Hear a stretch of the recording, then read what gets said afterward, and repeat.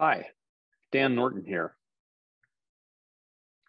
In this video, I want to point you to a clip of my second call to the Majority Report with Sam Seder.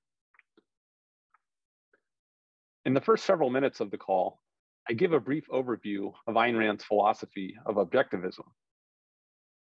In the rest of the call, we discuss some political applications of objectivism, ending with some island scenarios.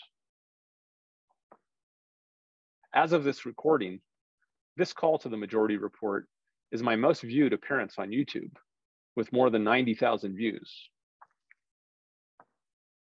I invite you to check it out by clicking on the thumbnail on screen or the link in the description. That's it for this video. Thanks for watching, and feel free to let me know what you think in the comments.